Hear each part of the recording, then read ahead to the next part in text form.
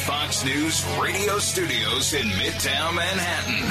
It's the fastest growing radio talk show. Brian Kilmeade. Hi, everyone. Welcome to the Tuesday edition of The Big Show. So glad you're here. We have a big hour coming your way. We're going to be discussing everything breaking, including a couple of things on the agenda for the president or the White House. Kind of interesting. The Secretary of State will be delivering remarks at the Alliance for Afghan Women's Economic Resilience Summit. Oh, yeah. First thing you should say is, Mr. Secretary, my advice to you is apologize, because Afghan women have no rights.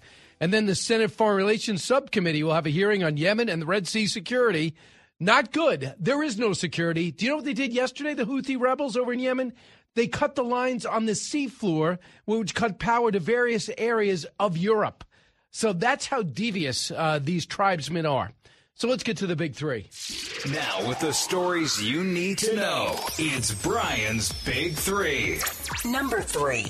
The case seems to be unraveling for Willis and Wade. In their testimony, there was a great deal of contradiction, particularly for Mr. Wade. Some of his earlier sworn statements appear to be irreconcilable with the facts that he later testified to. No joke. Trump on trial. First, AG Letitia James taunts President Trump on his fines as every day goes by as he tries to get $400+ million to pay the ridiculous penalty. And guess who is backing the president?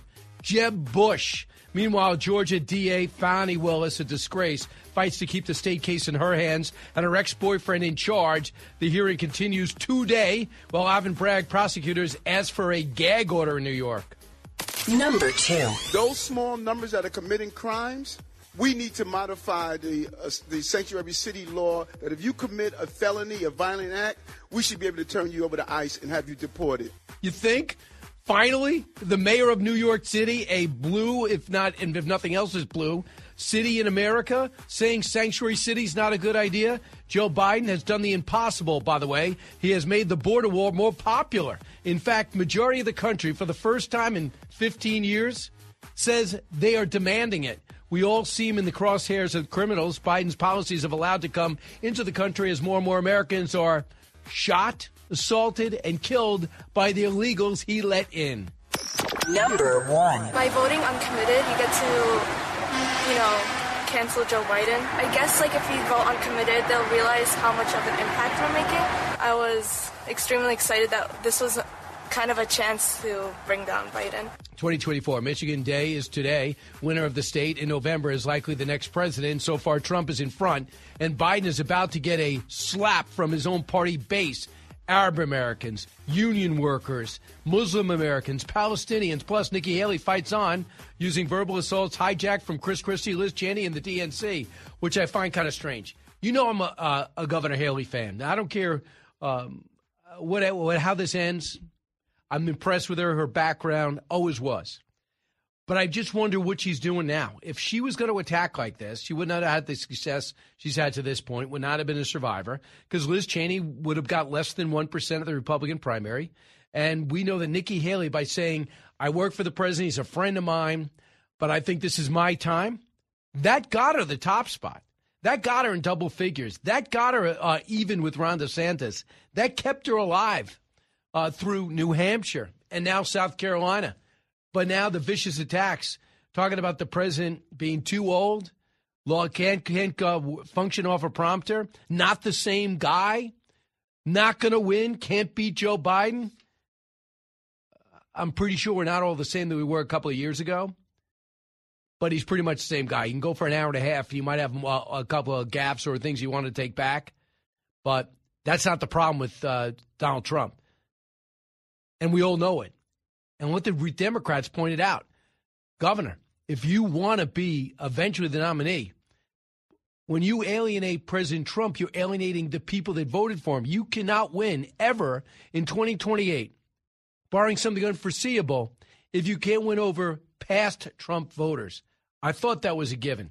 Meanwhile, the President of the United States was in New York City yesterday, and he had an easy interview with Seth Meyers, celebrating 10 years of a show nobody watches. Literally, nobody watches. We do better in the mornings than they do on late-night television. Can you believe we're saying this?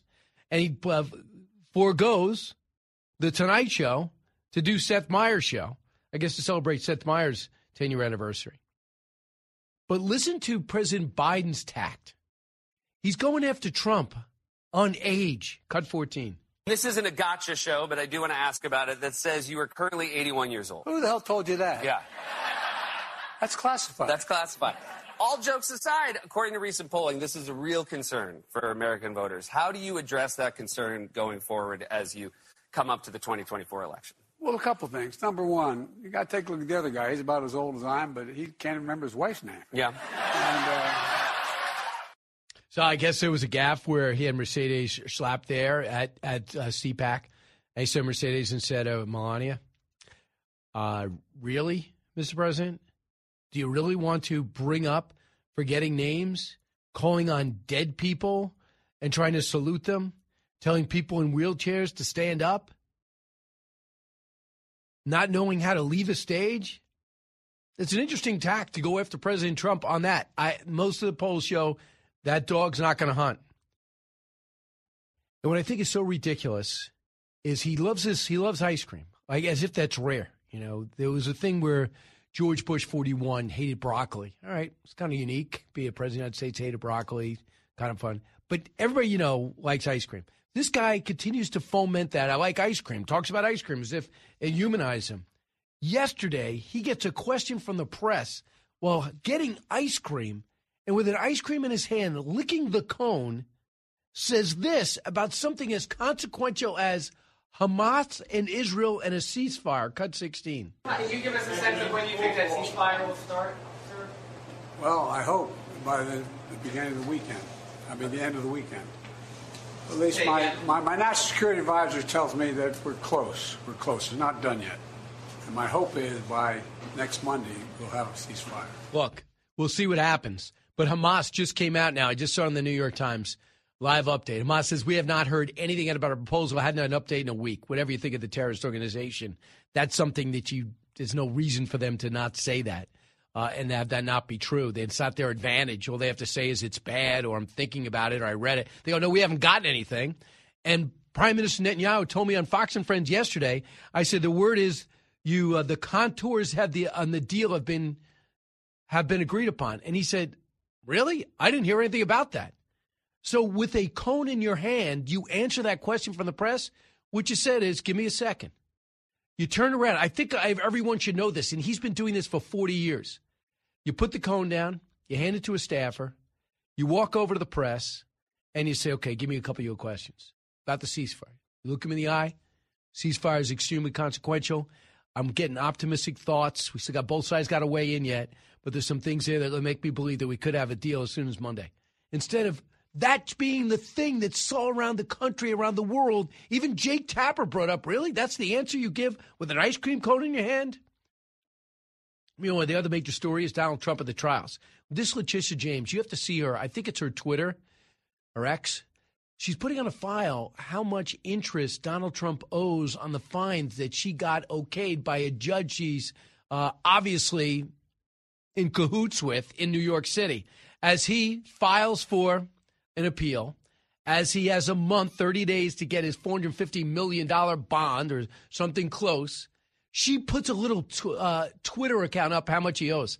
Is that professional at all and detrimental to the nth degree by definition?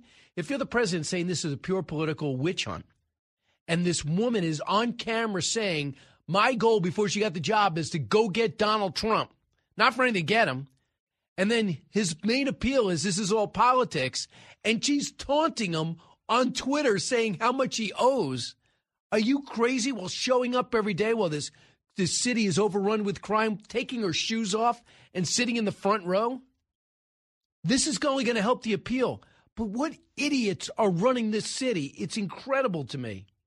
So now this other thing that goes on with the state case. So what's the state case in Georgia? Why do we care? What's interesting in the state case over the other four is if the president continues to hold on to this lead and becomes president, he can't pardon himself from a state case. Okay, fine.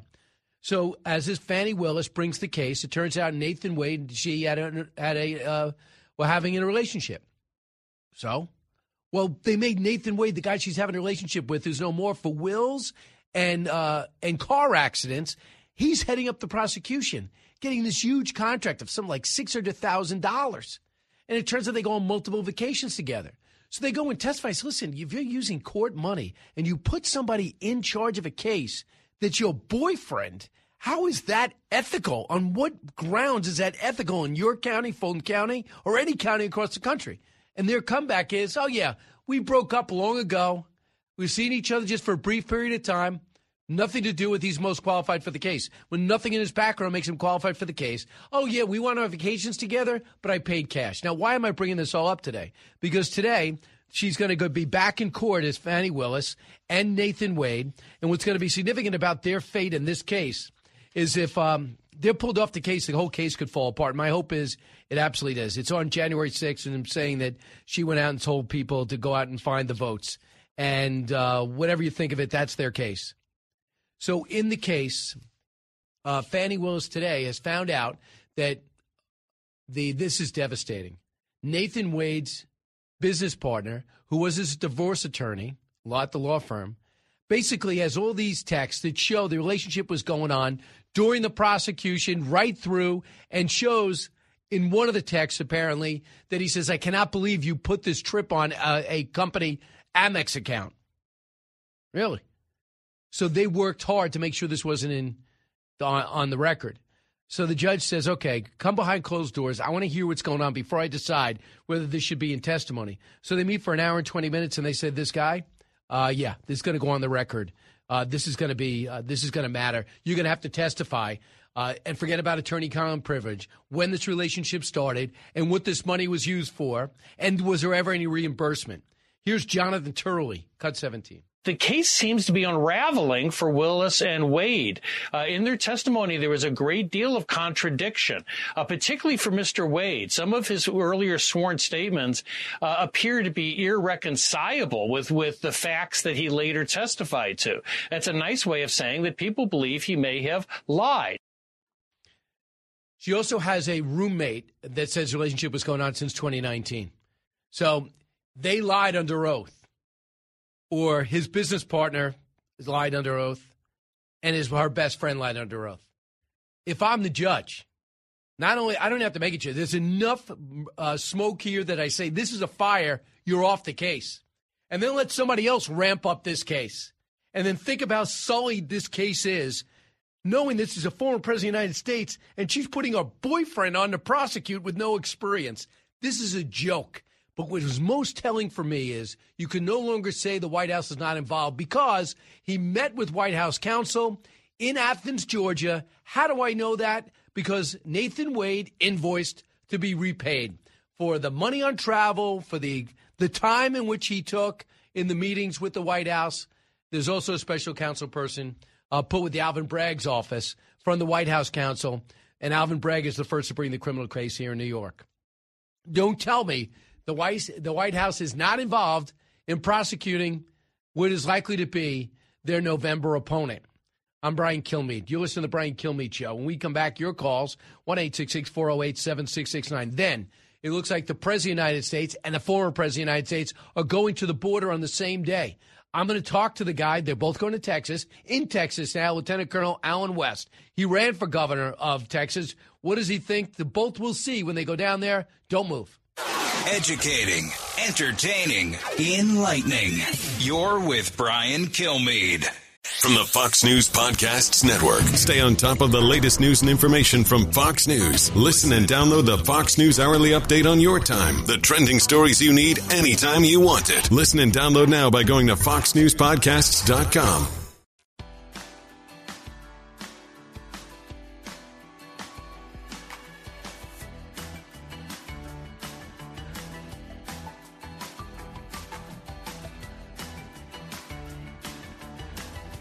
A talk show that's real. This is the Brian Kilmeade Show. Well, for President Biden to say that he knows the border well is not true. Out of his multi-decade career in Washington, D.C., he's been to the border one time as president. Then he went to El Paso, where they sanitized the scene, essentially, cleared out all the illegal immigrants, so he didn't actually see what was happening at the border. Now that this is a major election issue for voters across the board, he's now decided to go down and try to play this game with Donald Trump, who has a much higher approval rating when it comes to dealing with this issue. The problem for the White House is that they have repeatedly downplayed the national security implications of this problem, the fact that terrorists have come across the border, and they've also downplayed significantly the risk of criminality. And that is Katie Pavlich yesterday on Special Report talking about the dueling visits from the border. What I think is also telling is where Joe Biden's going. He's going to Brownsville. Do you know how many crossers are going through Brownsville right now? I'm not saying it's not an issue, but 150, according to Bill Malugin. You know how many thousands are going to Eagle Pass? You know how much controversial it is for the governor of Texas to start building that wall, kicking out the Border Patrol in a friendly way, and putting their people on the line and let National Guard stop people from crossing, putting up the razor wire, putting up their own mini wall? If you really want to solve a problem, Mr. President, why don't you go sit down with the governor of Texas and say, what is exactly the problem? Let me go see the topography. Let me go see the geography. Let me go see the soft-sided facilities, the NGOs. Let me see exactly what you're talking about. Let me go to San Diego with Gavin Newsom and All My Gel, and he can sit there and say, what are these buses? They're letting out. Where are they going? They're free. What do you mean they're free? They're passing through. We have nowhere to put them. So they've gave career. They said they're claiming asylum status, saying they fear for their life, so they get to be free. Really? That's how you solve a problem. What he's going to do is go there, call a press conference in front of a piece of the wall, and he's going to say, I have a bipartisan bill out there that he's going to claim that he did. I found out for a fact that a White House representative at those meetings said they did nothing but hurt the process, found that out for a fact, hindered everything, tried to put stumbling blocks along the way. They get the bipartisan deal. Famously, the Senate doesn't take it up. The House doesn't see it. So now the president says, I got an issue. They punted on the bipartisan bill, so therefore Republicans don't want to get anything done. And he's going to hold a press conference. And then he's going to say, I'm forced to take executive action. And I'm going to tell you, like you're going to say, wait a second. You already told me I can't solve this problem with executive action. I need legislation. How can you do both? Mr. President, I can tell you this. 71% of the country disapprove of the way you're handling the border. And this is the stunning thing. Monmouth did a poll. It said, what do you think of putting up the wall? For the first time in 10 years, 53% of the country say they favor finishing construction on the border wall because of the crossings. Only 46% oppose. 60% identify illegal immigration as very serious. You know how diverse and how we disagree on so much in this country. Do you know how hard it is to get 60% on anything, let alone 71% on this? And we also have the president on record as a candidate saying, come one, come all. Surge the border, come in. That's who we are. Yeah, that's who we are. That's who you are. It's not really helping all of us. And what I love about this, too, and this is what gives me optimism, things are going to get fixed. And here's why I believe things are going to get fixed. Because things get so bad, there's really no debate about it. If someone walks up to you and said, what is the big deal about the border? Really? Big deal about the border? Let me show you. I got some video on my phone. What's the big deal about crime in New York City? Really? Look at these numbers. What do you think they do when they get here? Really? Look at this beatdown of 2 cops. And when things get so flagrant, no longer gray, when they get so black and white, that's when things get fixed and people can run on that.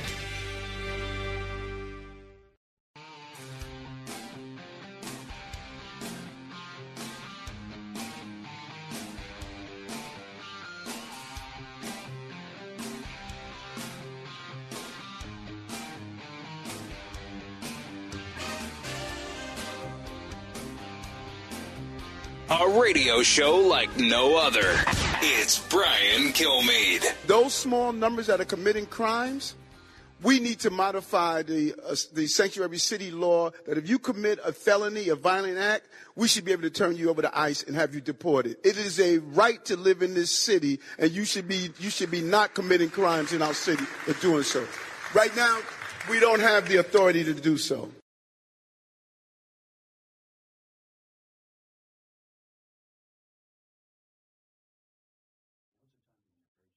Hi, everyone. Welcome back. We're privileged to have with us in studio Karl Rove. Karl Rove, I don't think I need to tell our audience your resume. Great to see you in person, Mr. Texas. Yes, I was trying to escape the building, and your people ran me down, threw me against a wall, and made me come up here. Well, you have to work on your foot speed. Yeah, we should not be able to catch you. If you were in your prime, we never would have caught you. I was going the different, I thought I was going a secret way to get out, but no, out of the building, you had people at all the exits. So a couple of things are going on. Did you ever think in the big picture that we'd be talking about a Democratic president who recognizes, especially of late, who recognizes the problem at the border where the numbers are overwhelming? 71% disapprove of President Biden's handling of the border. 53% of the country in the Monmouth poll said finish the wall. Right. And now he's going down there Thursday saying he had no idea President Trump was going to be there Thursday too. Yeah. Carl, put that in perspective. Well, a day late and a dollar short, as they say. The administration has fumbled this. They spent 3 years welcoming people to come across the border, and now he's going to go down for a second visit to the border, a symbolic visit. And what's interesting to me is there are like, I think it's 9 regions, nine places along the border, the districts, the various, El Paso, Tucson, San Diego, and so forth. The Rio Grande Valley is like number 5 on the list. Only about 150 coming through a day. And 120,000 thus far this year, which is less than half of what has come through in like San Diego. And the worst is Tucson. Right. And think about this. President Trump is going to be in Eagle Pass. The Eagle Pass Del Rio is one of these sectors on the border. This is a place that's got like 70,000 people live in that border region. And there have been like 150,000 people who've come across the border there. 76,000 people have come across the border in the lower Rio Grande Valley, where 1.4 million people live. So just think about the ability of a community that large. Sure, it's a burden to accept 76,000 people. Think about a part of the border region where more people are coming across by a factor of nearly 3 than live in that region. So I want you to hear what he said yesterday in between and during his appearance with Seth Meyers. Will you meet with migrants while you're there, Mr. President? Well, I'm not going to announce ahead of time. Secret Service doesn't like me announcing exactly what I'm going to do. So he wouldn't admit and wouldn't guarantee that he would meet with migrants when he's there. And then he went on to say this. Why make an order now, Mr. President? You're going on Thursday. Why don't you now? I've been planning to go Thursday. What I didn't know is my good friend apparently is gone. Yeah, so he says, I didn't know that Trump was going to be there. He's planning on going to the border, and he screamed it out with an ice cream in his hand, talking about that, and it got worse from there. But first off, your reaction to the fact that he's going to go down there. But you know what he's going to do? He's going to give a speech and say the bipartisan deal the Republicans punted on shows that they don't want a solution. Yeah. Well, first of all, the staging of the ice cream press briefing is like completely stupid. Fire that advanced guy. And also, Mr. President, you just showed your age again, because any other politician would have said, wait a minute, hold on just a second, gotten rid of the ice cream cone and gone and talked to the press if you want to talk to the press. And instead he looked like what he is, a really old guy who's out for an ice cream cone with the grandkids. I mean, it's like bad.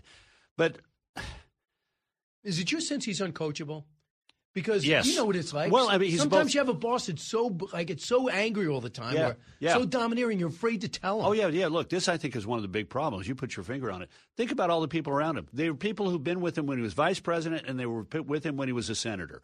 When you're a senator, you're not used to telling the boss, hey, Mr. President, with all due respect, you're wrong. You're just not used to that. The job is the senator sits down with his colleagues, makes a decision how he's going to vote, and votes. And your job is to explain it to the people back home and be the cushion around him to help him make a decision. But when you're a president of the United States, you want to be surrounded by people who say, you're not looking so pretty. And he is not surrounded by people who can do that with him. So he goes in and does the ice cream cone thing. And he does the thing like, well, I'm angry. Let me go give the late night news conference that is an utter and unmitigated disaster. But look, the border thing, I have a minor disagreement here. The Senate deal was not H.R. 2. H.R. 2 was the bill passed by the House Republicans that's got a lot of good stuff in it. But it couldn't pass the Senate because you need 60 votes and you got a Democratic Senate. If I were the Republicans, I would have taken the Senate bipartisan bill and then had Trump come out, the president come out and say, too late, a day late and $1 short, and you didn't do what we needed to do. You do good steps, don't get me wrong, but here are 4 things I'm going to do. Remain in Mexico, blah, blah, blah, blah, blah, blah, blah, blah, blah, blah. So he could be on the offense. He could be saying, I've got a vision for the future of our country that involves really securing the border, and here are the things that are going to do. Right now we're in an argument where Biden says, give me the money. I want more border patrol. I want more adjudication. I want more crackdown on fentanyl. It was all in the bill. Well, you voted no. So he's got the Republicans a little bit on the back foot. The Republicans should have taken the deal that included things that Democrats hated, but would give 60 votes in the Senate, and then say, not enough. And when I'm president, here are the things I'm going to do. Because, look, are you saying the Senate should have voted on it and the Republicans should have passed out of the Senate and get to the House? Yeah, get it to the House and have the House approve it, but put President Trump on the offense rather than the defense. But pass it. Pass it, because it had some good stuff in it. Was it sufficient? Was it H.R. 2? No. But when you got a Democrat Senate and a Democratic president, you take the progress you can get and highlight what else needs to be done, and then you're on the offense. You're out there saying there are things that need to be done that they wouldn't do, that I will do, and you're on the offense. But do you feel as though the president now has cover in the most egregious outside Afghanistan, and you could say, and other things, outside of Afghanistan, does he give him cover on his biggest liability over the last 3.5 years? On Biden, it gives him some. Again, he's on the offense. He's saying, I wanted more money for Border Patrol agents. I wanted more technology. I wanted more barriers. I wanted this. I wanted that. I wanted to crack down on fentanyl. It gives him a chance to be on offense. You always, in an election, particularly a race for the presidency, you want to be on the offense and keep your opponent playing to your game, not his game. Right. I think also what got me, and I was in touch with Senator Langford, too. I think he's a great guy, by the way. Wonderful guy. Solid as and a he's day conservative, by the way. Right. Solid as a day is long. And he was telling me, too, that the White House was in there almost like putting sand in the gears the whole time. Oh, sure. And these were no-name people showing up just trying to create havoc. Yeah. And he deserves no credit for this bill. Yeah, not at all. And look, do you know who else would tell you that? The Democrats who are saying we desperately need to do something about this issue because it is a problem for our country. The White House looks at this as it's a problem for the president's political agenda. It's not a problem for the country. And so, that's why Murphy and these others were negotiating with Langford, because they're awakening to the fact it's affecting their communities. Every community is now a border community. So Speaker Ryan, first year of Trump's administration, actually was kind enough to call me up, and he says, listen, we're about to come out with a budget, and it's only $1.4 billion for the wall. And it's going to be, people are going to be outraged by it. But let me just tell you, it is their firewall. They do not want to give Trump this wall. So if I get $1.4 billion this time and we get 50 or 100 miles, we're going to go back for. He was kind enough to call me ahead of time.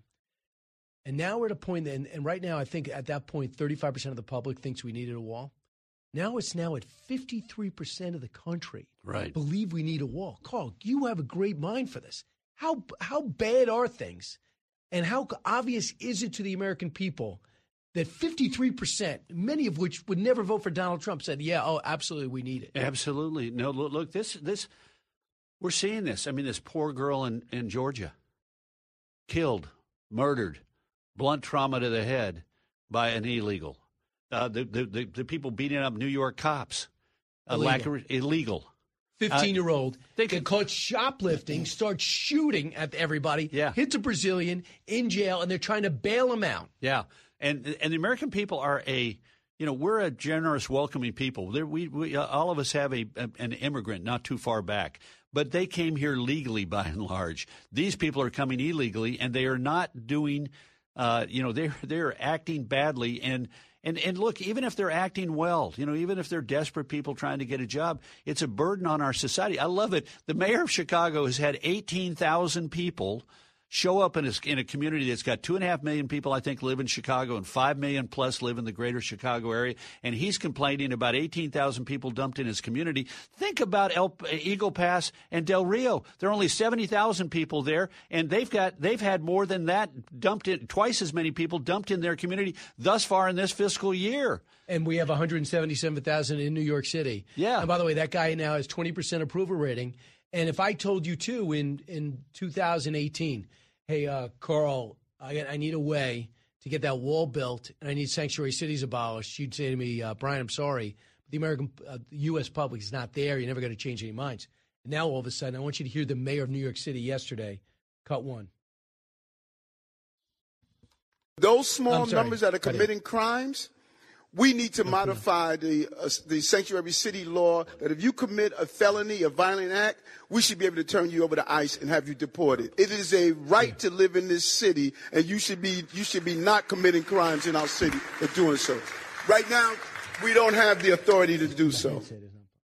So Mayor Adams yesterday says the numbers that we're seeing now, we should give ICE the ability to arrest people who have committed violent crimes in the city and deport them. Okay, not exactly getting rid of all of sanctuary city status. You let a guy, ICE has got to do their thing.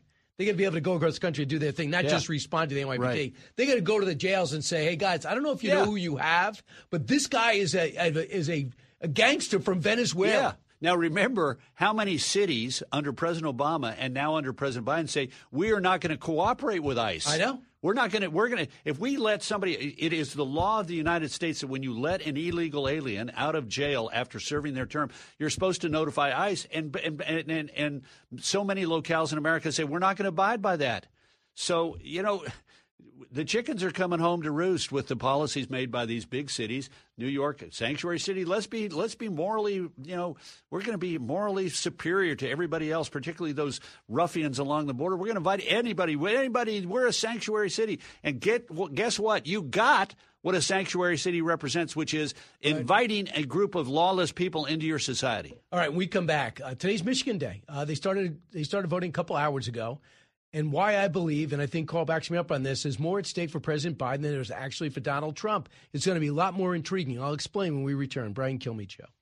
Newsmakers and newsbreakers. Hear it first on the Brian Kilmeade Show.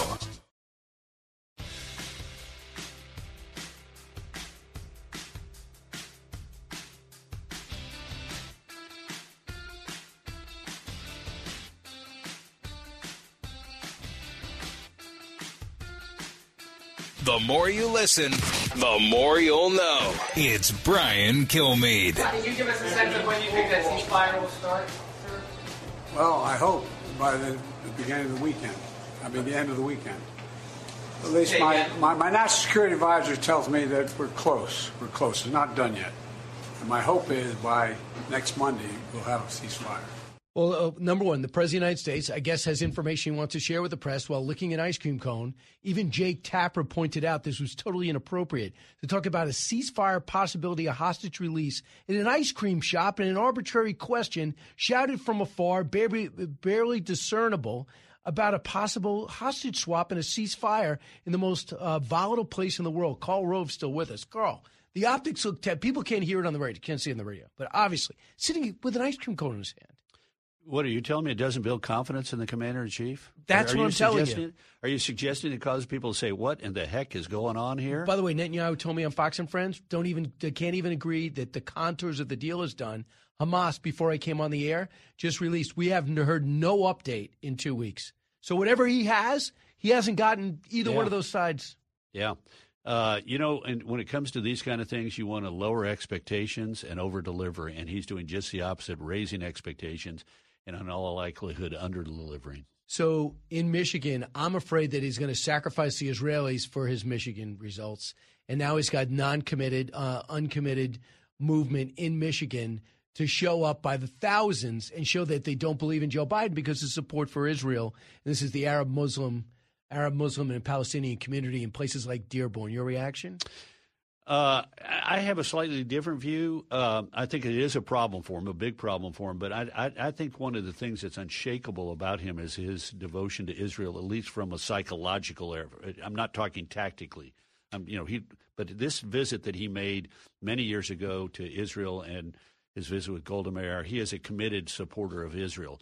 Now, translate that into policy, and it doesn't exactly translate well. But I suspect that he's just trying to get past the Michigan primary and hoping that somehow or another they've let enough air out of the balloon so that they're not embarrassed. But I think they will be embarrassed. And Michigan is in play this fall. The question is going to be, will Arab Americans and Palestinian Americans who are upset about the U.S. Policy on Israel vote for a Republican or just simply stay home? And my sense is they'll probably stay home. Well, President Trump is smart to stay quiet because he's more pro-Israel than Joe Biden is. Right, absolutely. So he's smart to stay quiet. But The other thing you could do, and Ro Khanna says he was stunned by the level of anti-Biden sentiment when he went to Michigan. Can I factor in the union vote too, and this push for electric cars? Yeah. Do you think it's going to be a significant vote for Trump? Because he's up by 3 or 4 there. Yeah. Well, we'll see. But you put your finger on an interesting thing. People don't understand this. The auto unions are not so excited about electronic vehicles because it takes fewer people to make them. They're generally made in non-union plants. They're subsidized by taxpayer dollars, unlike pickup trucks and things that make the car companies money. So I think they're sitting there saying we're getting screwed by this, and as a result, I think they're going to be more up for grabs than they have traditionally been. But Michigan is, critical, one of the critical battleground states, and nothing there is making it less of a battleground state from the perspective of Joe Biden. Nikki Haley's going to go through Super Tuesday, not committed after, didn't say no. Right. Your feeling about her candidacy, what's left? Well, if you were consulting her. Well, I'm not going to go down that road because this is a deeply personal decision to stay in or get out. But I do think this. I think that the 40% of the people in Iowa the 49% of the people in Iowa who voted in the Republican caucuses for somebody other than Donald Trump, and the 40% who in South Carolina who voted for somebody other than Donald Trump, he's the incumbent. He's like the incumbent president. He is the leader of the Republican Party. And if 40% of the people, even if it's South Carolina and it's her home state, you better worry about it. 49% in Iowa, 44%, I believe it was, in New Hampshire. There's a big chunk of the Republican Party out there that's willing to vote for somebody that they think is, their kind of person, but realistically doesn't have much of a chance of winning. Do you think he's stronger than he was in 2016? And do you think he's stronger than he was in 2020? I think he's stronger than he was in 2016 by a lot, and I think he is less strong inside the party than he was in 2020. There are people sending him a message, which is be a uniter. Don't go out there and think of it. He says they'll all bend the knee to me. This is not Game of Thrones. This is American democracy. This is where you got to go out and say, I want and need your support, and I'm going to respect you. And right now, they're not feeling that. Carl Rove, I'm feeling very fortunate that you came in for a half hour. Thanks to the quality time. Yeah, I was kidnapped by your staff. You had no choice. I had no choice. It was they threatened me with. From high atop Fox News headquarters in New York City, always seeking solutions, never sowing division. It's Brian Kilmeade. So glad you're here. Brian Kilmeade coming to you from Midtown Manhattan, home of a lot of Venezuelan gangsters. As you know, the New York Times Square is always packed and guns are always blazing, and I wish I was exaggerating. It is indeed the case. We got a whole 170,000 illegal immigrants in our city, to the point where we have in this city a mayor, a Democrat, who says, time to bring back ICE. Who ever thought I'd be saying that and being accurate about it, let alone what's happening in the town halls in Chicago? Senator Marsha Blackburn's going to be here. We'll do a simulcast with the great Stuart Varney on FBN. Doug Collins in studio, if you're smart enough to be watching the show. Also, if you have the app, go to the bottom. It says watch. Hit watch. You can see the TV network, FBN. You can also see us, as well as seeing us on Fox Nation. And every day you can listen on the app, and you could go to BrianKilmeade.com and order us on podcast. Before we get to Congressman Collins, let's get to the big three. Now, with the stories you need to know, it's Brian's Big Three. Number 3. The case seems to be unraveling for Willis and Wade. In their testimony, there was a great deal of contradiction, particularly for Mr. Wade. Some of his earlier sworn statements appear to be irreconcilable with the facts that he later testified to. And that's why we're moving forward with the best soap opera unscripted on television this afternoon. We're going to see more from Fulton County. As the relationship turns, we will find out what's going to happen with the Georgia State case and maybe overall. As you know, Congressman Collins is not just a congressman. He is also a lawyer. We'll discuss that and hear the latest on that, along with Letitia James taunting President Trump, backing up Trump's case and his appeal that says this is all politics. Number 2. Those small numbers that are committing crimes, we need to modify the sanctuary city law that if you commit a felony, a violent act, we should be able to turn you over to ICE and have you deported. You know, that wasn't a quote from me. He wasn't reading some from Rudy Giuliani. That was Eric Adams saying he's seen enough. Biden has done the impossible. He has now made the border wall popular for the first time in 10 years. In fact, the majority of the country want it built, really since the first time since Donald Trump came on the scene. We all seem to be in the crosshairs now as criminals run rampant in major cities because of Joe Biden's broken border. And I think that's beyond dispute. Number 1. By voting uncommitted, you get to, cancel Joe Biden. I guess, if you vote uncommitted, they'll realize how much of an impact we're making. I was extremely excited that this was kind of a chance to bring down Biden. 2024, Michigan Day is today. Winner of the state in November is likely the next president. So far, Trump is in front, and Joe Biden's getting his comeuppance, at least in the primary. Arab Americans, Palestinian Americans, Muslim Americans, and union workers all have jumped off the Biden train, and Nikki Haley fights on. Congressman Collins, welcome back. Glad to be here with you always, Brian. First off, are you surprised Nikki Haley's still in? Yes. Why?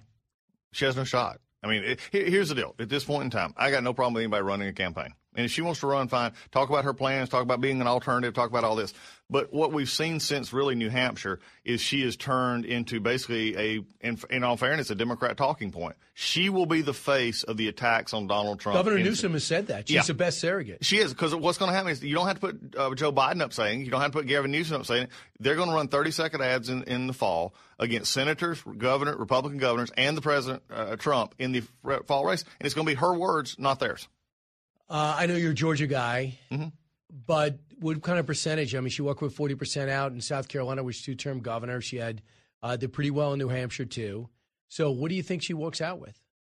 Right now, nationally, it's 77-18. Look, here's the thing. 40% in South Carolina is not a victory. It's a defeat. Okay, let's just be frank. 40%, there's going to be 40%, but I will also carry it to November. Those 40%, I would venture to roughly say 38% or even 39% of that 40, because you got 39%. 38% of that will vote for Donald Trump. So it's not 40% that are never going to vote for Donald Trump. It was like, hey, I like Nikki. She's been here. She's been a governor. But there was only 2 people on the ballot. And it's really rare, especially in a primary on either party, for it not to be 20 points is about as max as you get. That's a blowout. So this is one theory, but you're the expert. My theory is that Nikki Haley says, I'm going to be around 2028. Kind of likes it. She likes campaigning. She does have people who support her. Nobody doubts the talent. Sometimes you see people that stick around. You go, what the heck? She's got talent, experience. Having said that, I think that her hunch is that the Trump movement stops with Trump. And Trump, win or lose, in 2024 is done, right? So do you believe that the Trump movement stops like the Tea Party stops if there's no Trump?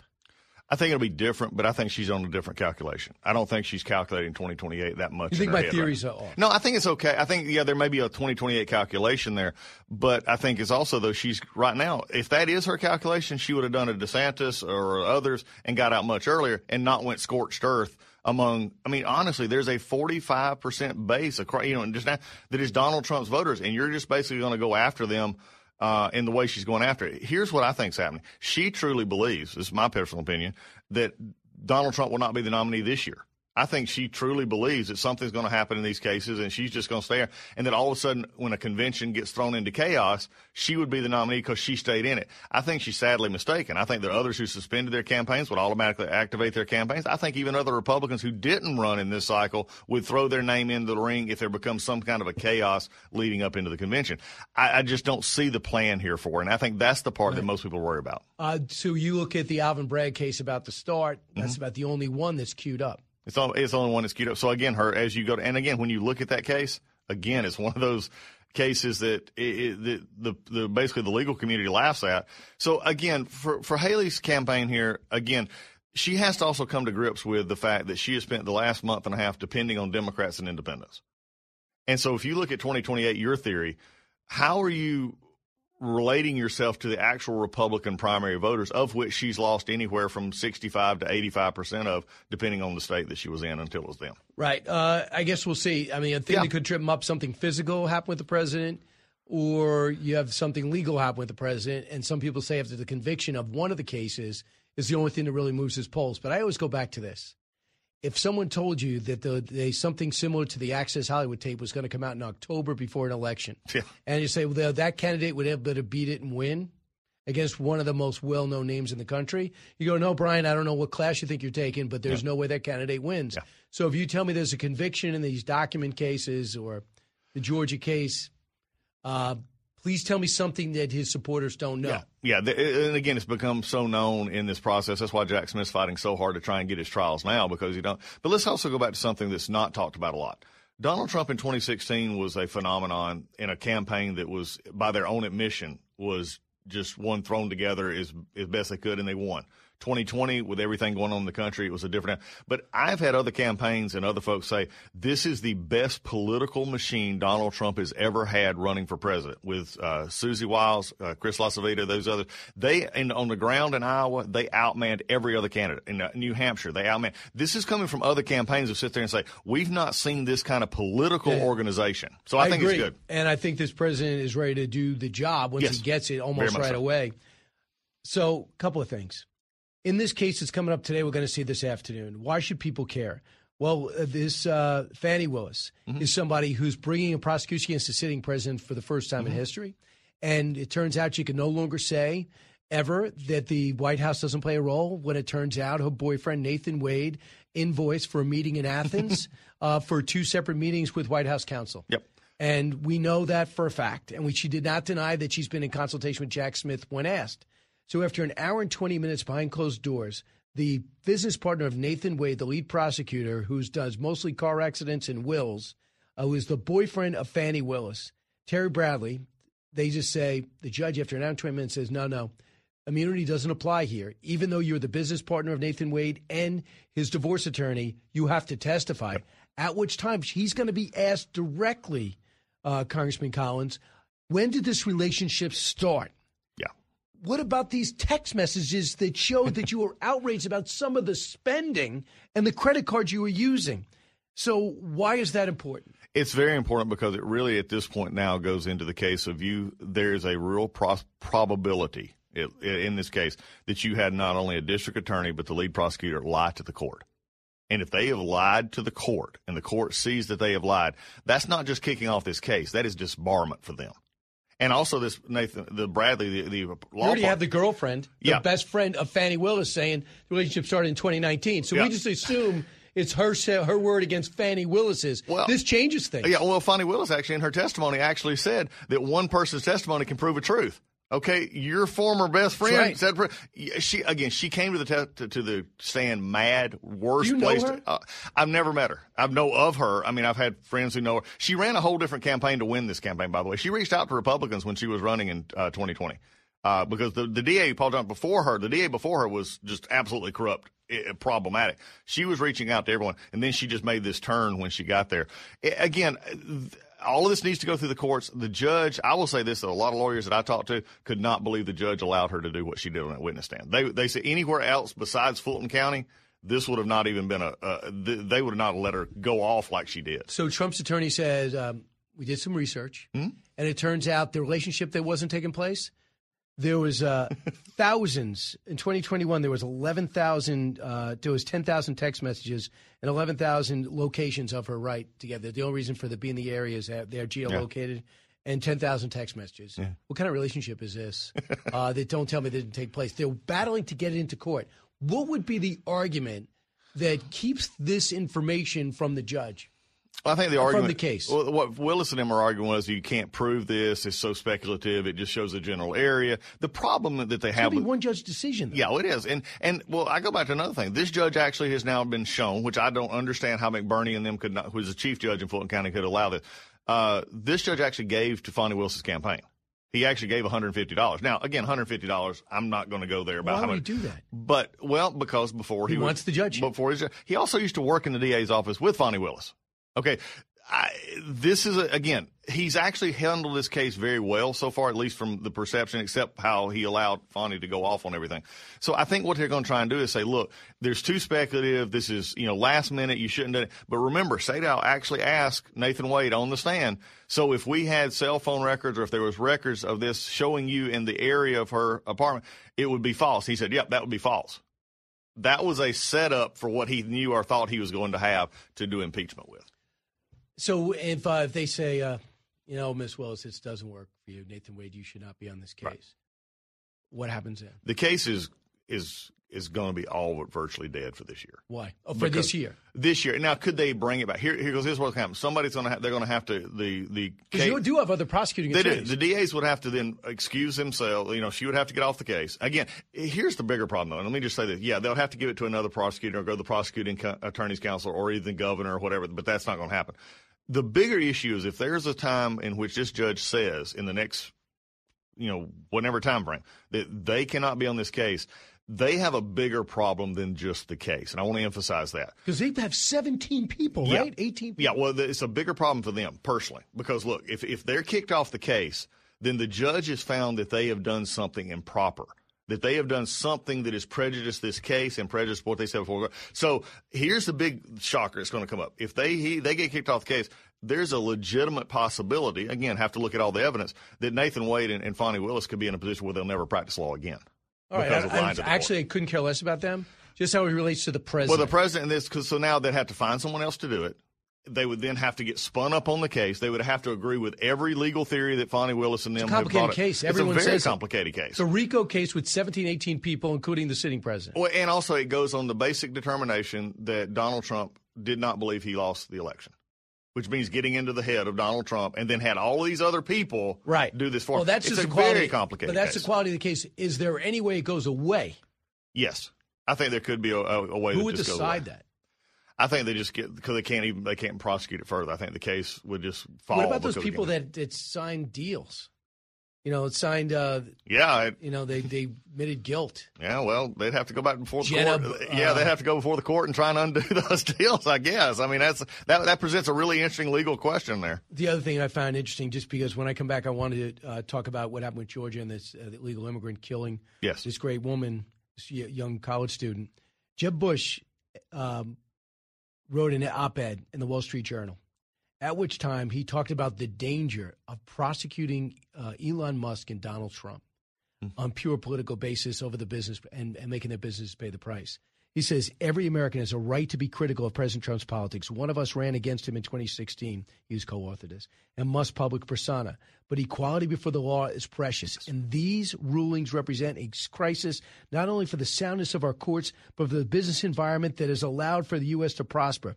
If these rulings stand, the damage could cascade through the economy, creating fear of arbitrary enforcement against entrepreneurs who seek public office or raise their voices for citizens in a way that politicians dislike. Yep. Jeb Bush. Yep. He's dead on.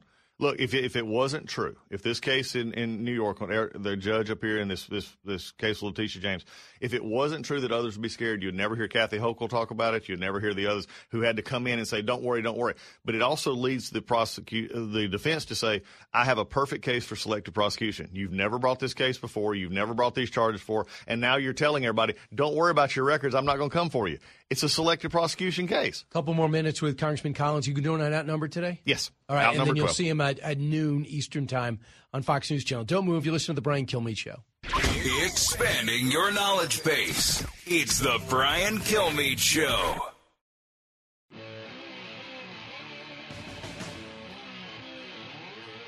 If you're interested in it, Brian's talking about it. You're with Brian Kilmeade. The case seems to be unraveling for Willis and Wade. In their testimony, there was a great deal of contradiction, particularly for Mr. Wade. Some of his earlier sworn statements appear to be irreconcilable with the facts that he later testified to. That's a nice way of saying that people believe he may have lied. So obviously that's where the case is going to kick off today in the afternoon. We'll see what happens. Congressman Collins, a few more minutes. Yep. Let's talk about what happened with the murder of that nursing student over at the University of Georgia. You know the area. You said your two sons went there? I went to the University of Georgia. I used to represent half of Athens, Clarke County, which is the University of Georgia. Again, last night I came in, I was telling you this off there. I came in and I saw the president here in New York City trying up traffic, tearing up everything else, but then going to get an ice cream and just casually talking about his trip to the border this week. And eating ice cream, I said, that right there is the most offensive thing I've seen in so long for this young lady who was brutally murdered. This was just a man who decided to kill her. Let's not be. This wasn't a sexual attack from what everything's been. He just saw her, killed her, and this was somebody who came from Venezuela, who came through on multiple occasions, could have been stopped here in New York and other places. And the Biden administration and sanctuary cities led directly to the death of Laken and Athens. this is going to be one of those things. I think that they may have been planning they go to the border. They may be planning some stuff before the State of the Union. But this is the kind of thing in Georgia in particular that now you have a face to the immigration problem, which was already problematic in Georgia. And when you get to his race and presidential race in Georgia, there are going to be Democrats who look at this, and this is going to be a real issue. Eric Erickson came out, I know you know well, I know Eric, and said that might have just given Georgia to Trump. Not that matters compared to a life. Yeah. But that's how much, because you know how strong Trump is on the board. Easily. So you think Georgia is in President Trump's column? I think right now it is, yes. I mean, Biden has not shown any inclination of winning. And I still hear it a lot. Is it going to be close? And yes, I think Georgia will still be relatively close in this kind of a national with President Trump and President Biden. But I think it's Donald Trump's right now, and I think they hit these messages he hit in 2016, they'll win Georgia. Congressman Doug Collins, you'll see him outnumbered shortly. Lawyer, congressman, experienced guy. Thanks so much, Congress. Great Always to see you. Always good to be with you, bro. All right, Brian Kilmeade Show. Back in a moment. Don't move.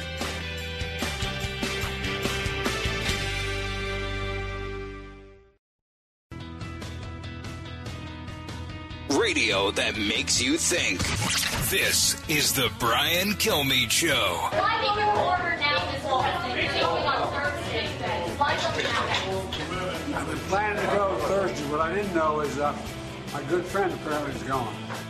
You did know. And if you didn't know, your staff knew. Because your President Trump had planned to go to the border to Eagle Pass, I think, for a couple of months now. I think Sean Hannity is going to join him there. And now you have a situation where the President of the United States is going to go to Brownsville, Texas, where right now there's huge wall problems, but there's not a huge influx of illegals, about 150 a day, which is nothing compared to the rest of the border. Joining us now is Senator Marsha Blackburn. Senator, welcome back. Good to be with you. Thank you so much. Senator, I just can't believe that we're watching the President of the United States have ice cream again, as if that's cute, and then make comments like, oh, yeah, there might be a peace agreement in the Middle East by next Monday. And going to the border, no big deal. Just there was a murder over in Georgia. It's okay. I'm just going to keep having ice cream. Doesn't he understand the optics of having ice cream with a late night host when he never makes them available for other interviews, and how bad that looks?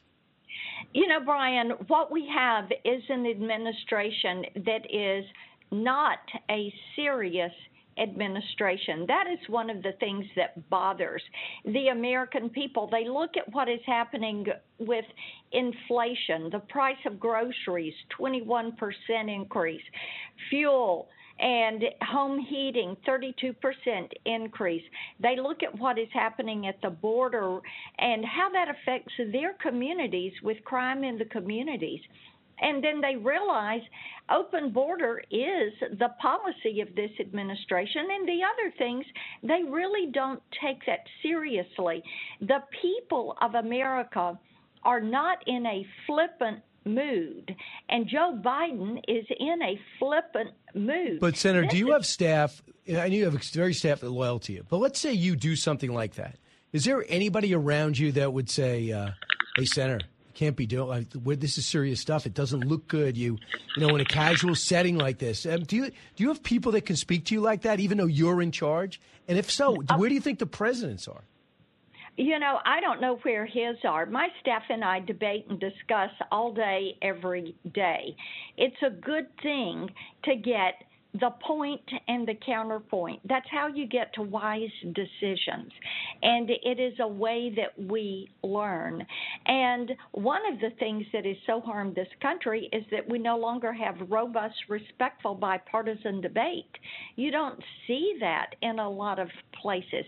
And this president doesn't have people around him that are the check and balance. They're afraid of him. Yes, I think they are afraid of him, and they're afraid of what he's going to do to them. So did you ever think in your life that we'd be talking about the border wall? 53% of the whole country is for it. I mean, that is up substantially from 2017. It was around 35%. Now we have a situation where 71% of the country disapprove of the way you're handling the border. And with Democrats and Republicans, now illegal immigration is one or two in almost every state. Man, have things changed. You're right about that.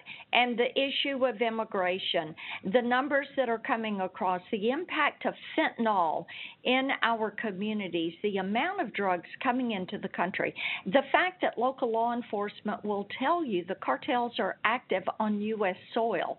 And people are going, why won't he do something about this? And people want to see a border security effort. They want to see border security legislation. Brian, they don't want immigration reform right now. They want to stop this flood of illegal aliens that are coming into the country that are committing crime. They're seeing this on national news and they're seeing it on local news. And as they see the gangs coming into their communities when they have never had gangs, when they see these gangs out trying to recruit kids to come and be a part of the gang, when they've never had that presence, they're going, hey, wait a minute. You've got to do something about this, and this is the federal government's responsibility. I want you to hear now how things have changed. And I told you, this is the question my mom had put out. How serious a problem do you think the issue of illegal immigration is for the U.S.? In September of 2015, 45%. September of 2017, 43%.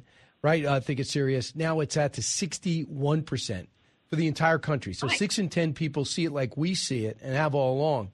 Now, sanctuary cities. Remember when the president sued to get rid of it? He got rejected by the courts. Now listen to Mayor Eric Adams yesterday. Cut 8. Those small numbers that are committing crimes, we need to modify the sanctuary city law that if you commit a felony, a violent act, we should be able to turn you over to ICE and have you deported. It is a right to live in this city, and you should be not committing crimes in our city for doing so. Wow. Right now, we don't have the authority to do so. So that's a little bit different. Here he is on the sanctuary city laws in the past. Cut 11. I think that should be presented to the city council. And here's the only area of the law that I think should be examined, and I made it clear. You repeatedly commit felonies, dangerous crimes. If you're found guilty, you should not be in our city. That's what I believe. ICE can execute warrants. ICE can have a role here. You know, they can, no one is stopping ICE from doing their job. They have a job to do when you deal with dangerous people such as that. And he opened up by saying ICE should not have a job. We're a sanctuary city and we're proud of it. So incrementally, he's gotten there. Well, that's right. But when you look at the murder of Laken Riley in Georgia and the fact that that illegal alien came across at El Paso in 2022, he had endangered a child and was arrested in 23, and he was let go before they could do a detainer and ICE could get him. And then he ends up in Georgia. See, that is an example of what happens when you have a sanctuary city that will not turn these criminals over to ICE. Or let ICE do their own investigation and they head them off and they tell the NYPD what you have in your midst. They might not know. To tell you how hard it's going to be to convince people. They don't want to cover the fact that this Venezuelan was here illegally. They don't want to cover the fact that he was arrested by the NYPD but not detained. They don't want to cover the fact that he said, I have a sham marriage in order to get in. That's what his former wife said. Listen to Katie Porter. This is a Democrat. Cut 13. Well, I think when a horrible tragedy like this happens, I think whenever we're dealing with violent crime, there is a sense of outrage, of sadness, and of loss. But I think the important thing to focus on is any one instance shouldn't shape our overall immigration policy. These are the knuckleheads we're dealing with. To think this is a one-off. Yeah, that's right. See, it is not. This is what is happening in communities every single day. There are violent acts, there are crimes, there are carjackings, there are burglaries that are taking place, and you find out that it is someone in the country illegally. In Tennessee, we have some angel parents. Their children were killed by people that were in the country illegally. And we have too many angel parents in this country. This is why people are saying secure the border. You look at the amount of fentanyl deaths. One pill can kill you. And kids are getting it. Fentanyl is the number one killer of Americans ages 18 to 45. And people know this, Brian. They're seeing it in their communities. And then you look at the number of people that have been apprehended at the border claiming asylum. You look at the numbers of parolees that Joe Biden has let go. 1.2 million people paroled into this country, when most presidents would do maybe 150,000 in a year. Maybe not even that many. And his parole numbers, granting parole, they're through the roof. And the American people are going, hey, what about us? And then you hear these stories and you see some of this reporting where they're buying hotels in order to put illegal immigrants into these hotels. It's amazing, and Senator. Our veterans are sleeping on the street. Senator, I only got 30 seconds left, but real quick. The president says you guys had a chance for bipartisan legislation and you blew it. It shows it's just as a political move for you guys. What's your answer to that? What he needs to realize is the American people want a border security bill, not an immigration reform bill.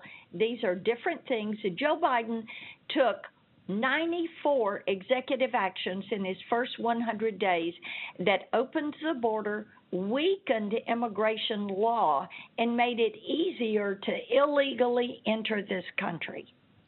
Senator Marsha Blackburn, thanks so much. Best of luck. Always at work. Meanwhile, when we come back, I'm going to be able to sneak in some phone calls at the back end, but I have Varney and Company straight ahead. We'll do a simulcast on FBN. You are listening to The Brian Kilmeade Show. Expanding your knowledge base. It's The Brian Kilmeade Show. Now, The Brian Kilmeade Show joins Fox Business's Varney and Company with Stuart Varney, live on your radio and on Fox Business. Here's Brian Kilmeade. Hey, welcome back. I'm still waiting on Stuart Varney to go directly to me, but he'll be coming back shortly. But talking about a lot of the same things. Sometimes Stuart's got some topics we're not really discussing, but are always interesting because he's on FBN, as you know. He's got the top-rated show there, along with Larry Kudlow. But this time it's right on the money, and we're just talking about things that matter nationally. You know, they always say this thing that all politics is local. Now it seems that all local politics is national, and almost everything is national. I'm talking about things happening in New York City that's really happening in the country, so let's listen in. Just got a couple of seconds to go, and he will appear miraculously on the screen next to me. Here we go in 3, 2, 1. Put him on the screen. There is Brian Kilmeade, raring to go. All right, Brian. New York's Mayor Eric Adams calling to modify the sanctuary city law. Watch this. Those small numbers that are committing crimes, we need to modify the sanctuary city law that if you commit a felony, a violent act, we should be able to turn you over to ICE and have you deported. It is a right to live in this city, and you should be not committing crimes in our city for doing so. Brian, I know that change has not happened yet. But when it does happen, if it does happen, that is a complete reversal, allowing ICE to go in, get somebody, and deport them. That's a reversal. Stuart, let's just think big picture for a second. For the longest time, we heard you build a wall. Oh, Donald Trump wants to build a wall. What are we? Is he a Viking? Are we living in the ancient Chinese world where you build a wall? And now, all of a sudden, 53% of the country go, yeah, I think we need a wall built. And then when the former president said, we got to get rid of sanctuary cities, they go, you don't have a heart. Bring your huddled masses. Now, wait a second. Now we're looking at in Chicago, people rising up saying, we want to vote on sanctuary city status. We don't like it. African Americans especially. And now in New York City, you have an African American mayor pushing his left-wing city council and his left-wing governor to do something because he has no choice. Right. We're talking about the 42nd Street being a shooting gallery. We're talking about a 15-year-old get caught shoplifting, whips out a gun and starts shooting people. We're talking about Venezuelans beating up on 2 cops and then running to another state. And then we have a guy driving with his kid without a helmet on a moped, doesn't get detained, even though he does not know paperwork, and that is a crime. And he ends up in Georgia. He kills this woman, and it turns out he just wanted to kill him.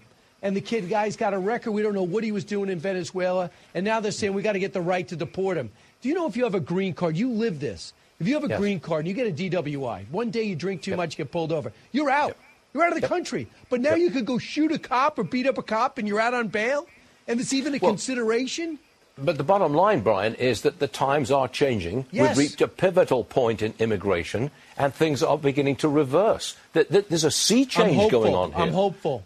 But that's not enough. I want the ICE to be able to get guys ahead of us and say, hey, you know that guy in prison cell 4? You think he's a bad guy? He's even worse than you thought. That's ICE doing everything possible. That's when they're allowed in the prisons to go do massive background checks on these people, allowed to go from city to city. Now they're not even told when these gangsters come in with their neck tattoos and their moped grabbing guys who are slamming women into poles. I think it's too late. I just think I welcome these changes if and when they happen, but it's too late. We've got sanctuary cities and states all over the country. They keep pouring across the border. The cost of keeping them goes up and up and up. And now we've got this outrageous crime spree all over the place. It's too late. The damage has been done, and it cannot be reversed. I mean, if President Trump gets elected, you know what they're talking about. They're talking about rounding people up massively. Yes, they are. And shipping them out. And some people in the beginning said, oh, my goodness, don't tell them that plan. I talked to a lot of people go, yeah, I'm with you. I can tell you exactly the ones that are a problem. Everyone's got a big heart. But you went through the immigration system. I have Canadians who try to get in here. The money they got to spend, the hoops they got to clear. We can easily get a background check. The ones that go to college here, they stay too long. They'll get some parts of our immigration system are strict, way too strict. And other parts are so abused, it is maddening. But it's now a national issue, not a niche issue. The only way to change the immigration situation in the United States is to change the president of the United States and get somebody in who has a completely different policy. He ran on this in he's been talking about this in 2000. And he ran on this, he executed this. And when the people were not doing their job, they got fired. He was going through Homeland Security secretaries. He was demanding his Secretary of State go into Ecuador, over to Guatemala, to Mexico, and said, you're getting tariffs, you're losing your aid unless you crack down on your own border. Really? Okay. Nobody gets fired from the Biden administration. I haven't seen one yet, frankly. Right. Not even the Secretary of Defense. It goes into the hospital, doesn't tell anybody. Right. There's nothing to see here. Move along, please. Brian Kilmeade, you are all right. Thanks very much. We'll see you again real soon, Brian. All right, stay within yourself. Appreciate it. Thank you. All right, 1-866-408-7669. It's just maddening. One thing we did not get to, so I want to read to before, is, and I sent this to Donald Trump's people, and he should really acknowledge this. Jeb Bush and John Lonsdale wrote a Wall Street Journal op-ed, at which time they called out this ridiculous attorney general in New York and this judge that fined Donald Trump $450 million. Others, this administration's going after Elon Musk. They're trying to find little things that he has done that they find unethical, and they're trying to sue him and stop him. This guy, who is the Thomas Edison of our time, as controversial as you want.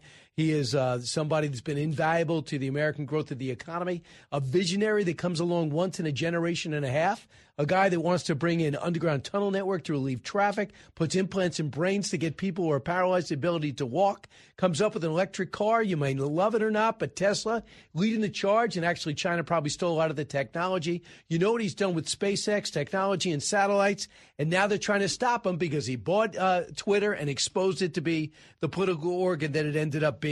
And now they're going after him. And Jeb Bush writes this. Every American has a right to be critical of President Trump. One of us ran against him. Mr. Musk's personal persona.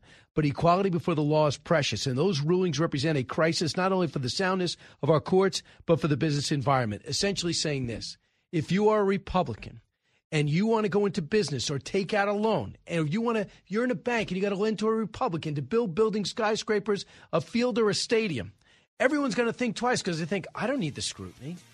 I don't need a bank. I'm a bank. I don't want to be involved in controversy. I'm not going to lend to him or her because I think they're a Republican. We got a Democrat in the White House, or vice versa. One should have nothing to do with the other. And that was his point. And such a good point that he put his rivalry aside to talk about his concern. And I appreciate that. From From the Fox News radio studios in Midtown Manhattan, it's the fastest growing radio talk show. Brian Kilmeade.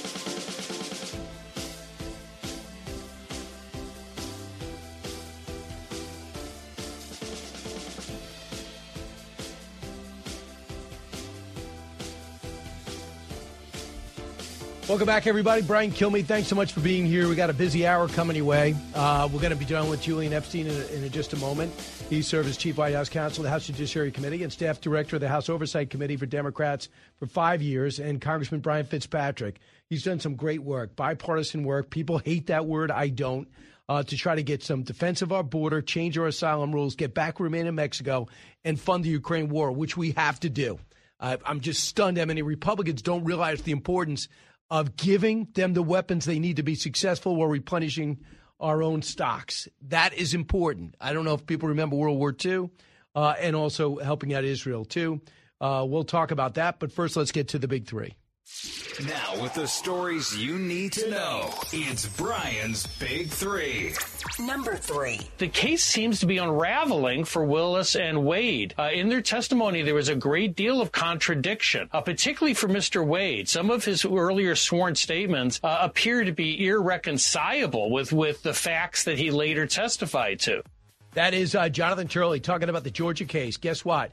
Letitia, not only we're talking about Letitia James in New York, showing that she is all politics and helping the president there, but now we're seeing the falling apart of the Fani Willis and her ridiculous boyfriend, Nathan Wade, who focuses on car wrecks and wills, being the lead prosecutor against the former president of the United States. They lied on the stand. It'll be proven this afternoon. Make sure you watch.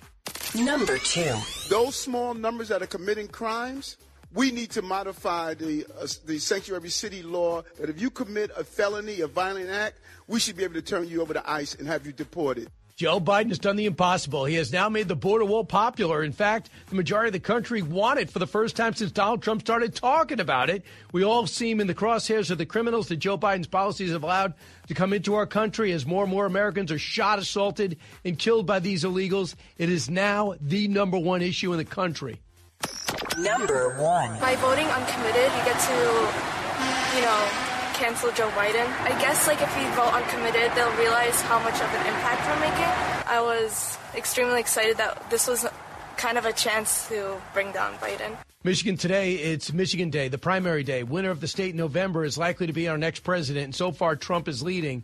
Joe Biden's getting his comeuppance. He's getting slapped around by his own party for supporting Israel and ignoring the growing problem among Arab Americans, Palestinians, and Muslims. Plus, Nikki Haley fights on with verbal weapons hijacked from Chris Christie, Liz Cheney, and the DNC.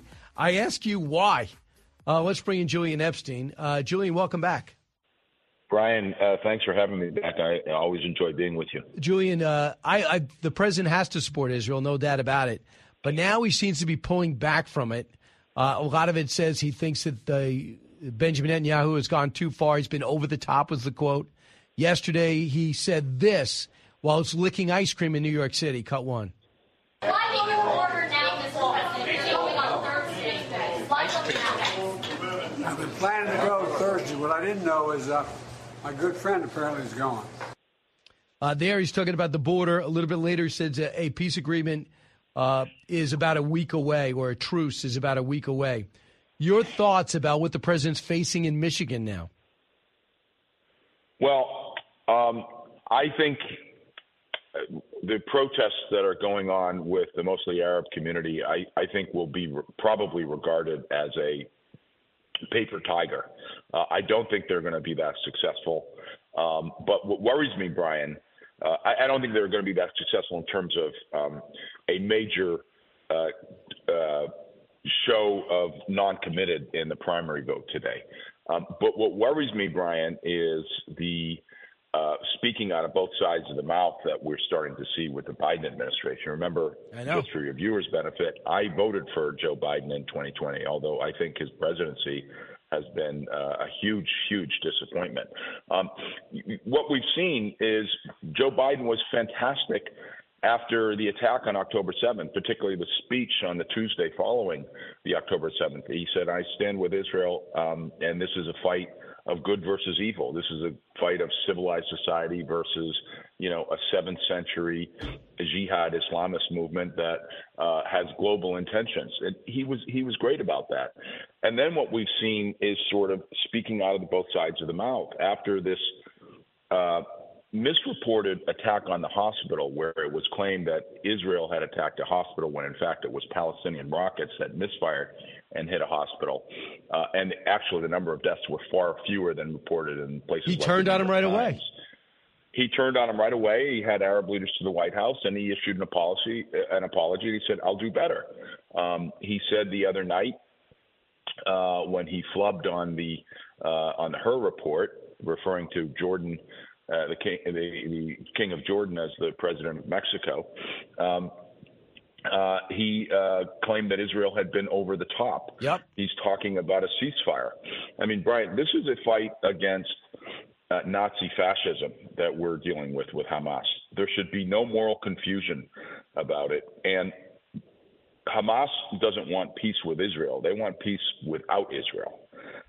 And every time the White House and the left is saying, well, we need a ceasefire, or Israel has been too aggressive, there have been too many civilian deaths. None of us want any civilian deaths, of course.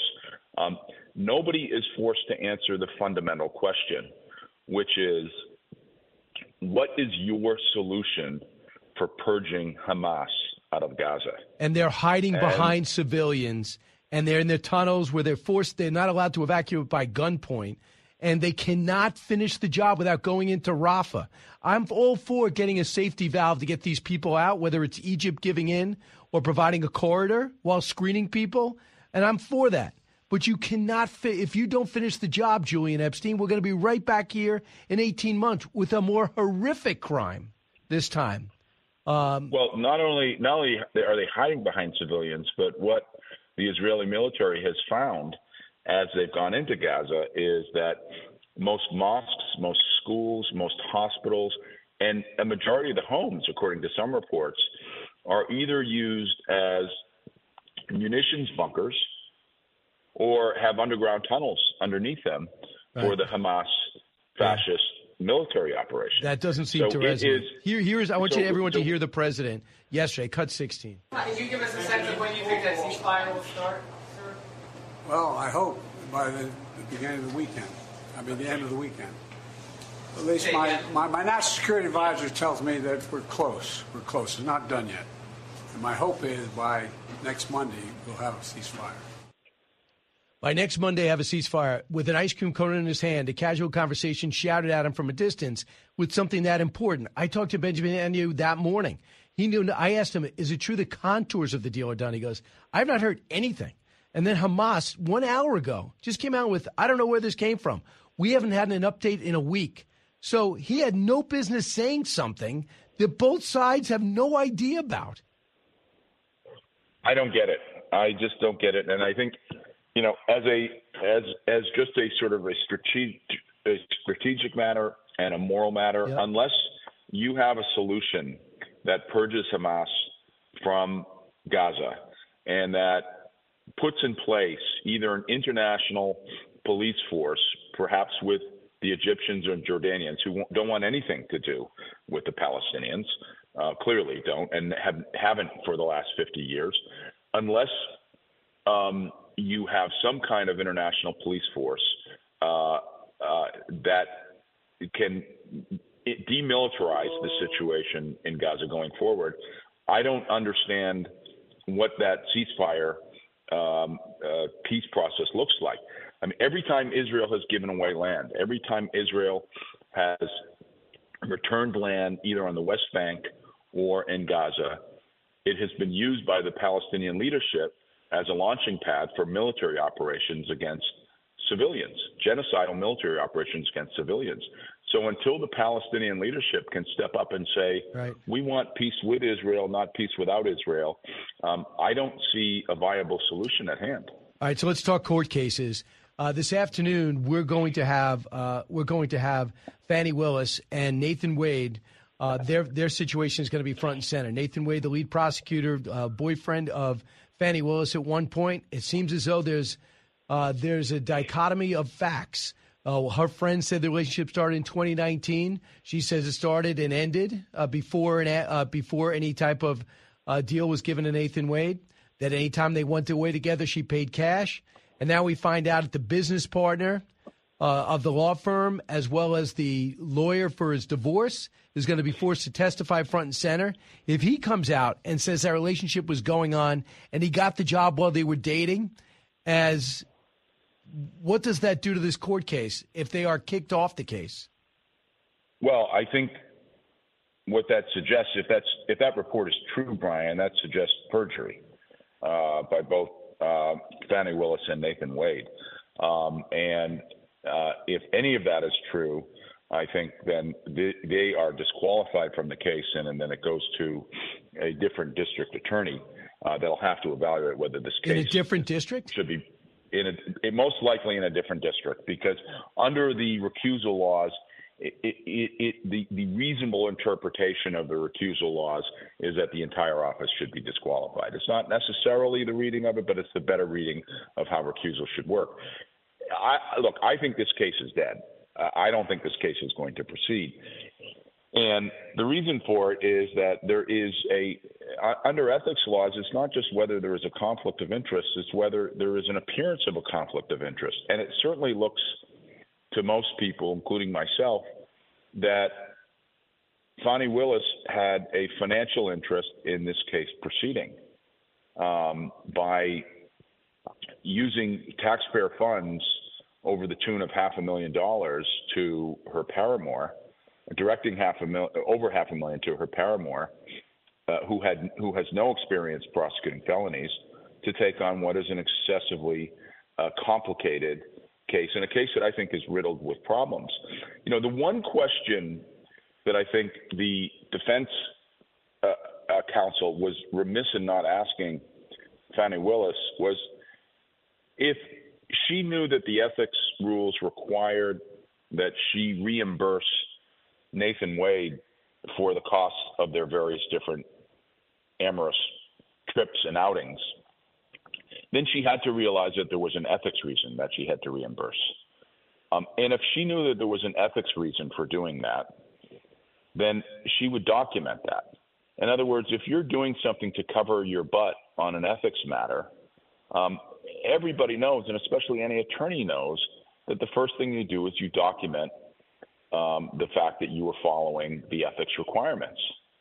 And the fact that she claims that she reimbursed Nathan Wade for all of these various trips that they took, but then made no record of it, it's just not believable to me. Of course. So I think. Let me ask you something, Julian. I think this case is gone.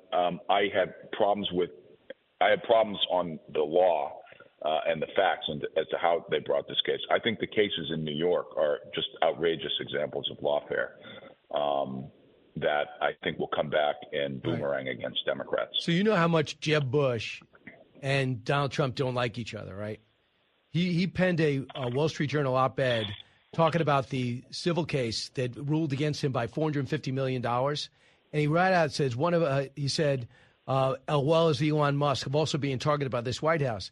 He goes, equality before the law is precious, and these rulings represent a crisis not only for the soundness of the courts, but for the business environment that has allowed the U.S. to prosper. If these rulings stand, the damage could cascade through the economy, creating a fear of arbitrary enforcement against entrepreneurs who seek public office or raise their voices as citizens in a way that politicians dislike. So if a Republican wants to go to a bank in a Democratic city and the bank goes, wait a second, I don't need the scrutiny. If I lend money to you, I'm going to end up in court. I'm not going to deal with that or have a criteria that's going to be over the top. And he sees the danger in this. We know Kevin O'Leary from Shark Tank sees it. And you just mentioned you see it. And do you know the Attorney 100%. General Letitia James on X every day is keeping a tally of how much money and interest that Donald Trump owes as he now officially files for appeal? Do you know how bad that looks?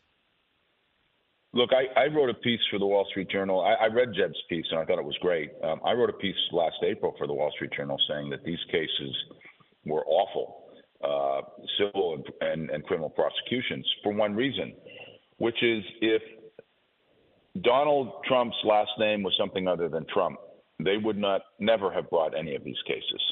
In the case of the New York State civil case brought by Letitia James, it's a 1956 law. It's been used maybe less than a dozen times in 70 years. In every case it's been used, there were always victims that had significant financial losses. There were no financial losses in this case. Letitia James campaigned for office on going after Trump, saying she would. Yeah, of course. She would. I mean, this is Joseph Stalin.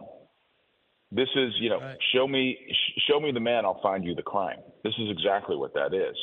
And this is lawfare. This is using the legal system to go after your political opponents because you can't use the regular political process. And Julian, you sound like Bill Maher. You're definitely a Democrat. You're probably liberal. Not that matters, but you just know right and wrong. This has nothing to do with it. There's stuff going on in this country right now that goes so beyond party. It's making people try to sober up and understand that this is getting totally out of control. And we have an election coming up. Julian Epstein, thanks so much. Brian, thanks for having me. Happy to come on anytime. I really enjoy our chats. All right, same here.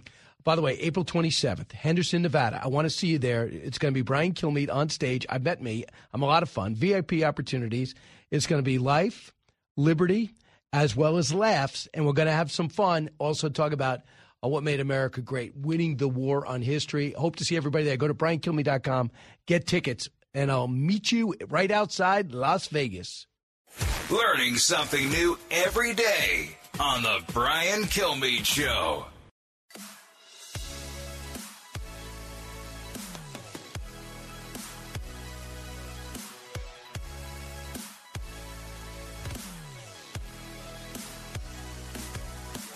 Breaking news, unique opinions. Hear it all on the Brian Kilmeade Show. Yeah, I got a couple more minutes. When we come back, I'm going to get into detail about Brian Fitzpatrick. He's got a bipartisan bill out to crack down at the border, get back Remain in Mexico, do other things in terms of asylum, at the same time get somebody to Ukraine so they don't lose to Russia as well as Israel, and he wants to do it quickly. It's going to be H.R. 7372. It's going to talk about the Border Defending Democracies Act. And he might have a way to bypass the speaker, who we know fundamentally agrees with getting Ukraine aid, but also wants to crack down on the border. I understand both things can happen, but they need to happen quickly. And right now, they don't even have a funding bill to fund the government, let alone to get money for two wars, which are in America's interest. So that's what we're looking at right now. So I'm going to talk to Brian Fitzpatrick about that. That's coming up soon. Also, we're seeing currently that all four leaders, Hakeem Jeffries, the Speaker of the House, as well as Schumer and McConnell, all went to the White House to meet with the president about somehow funding the government. Is there a compromise there? Another continuing resolution. Brian Kilmeade Show. We'll keep you up to date with all the breaking news because you were kind enough to stay with us again.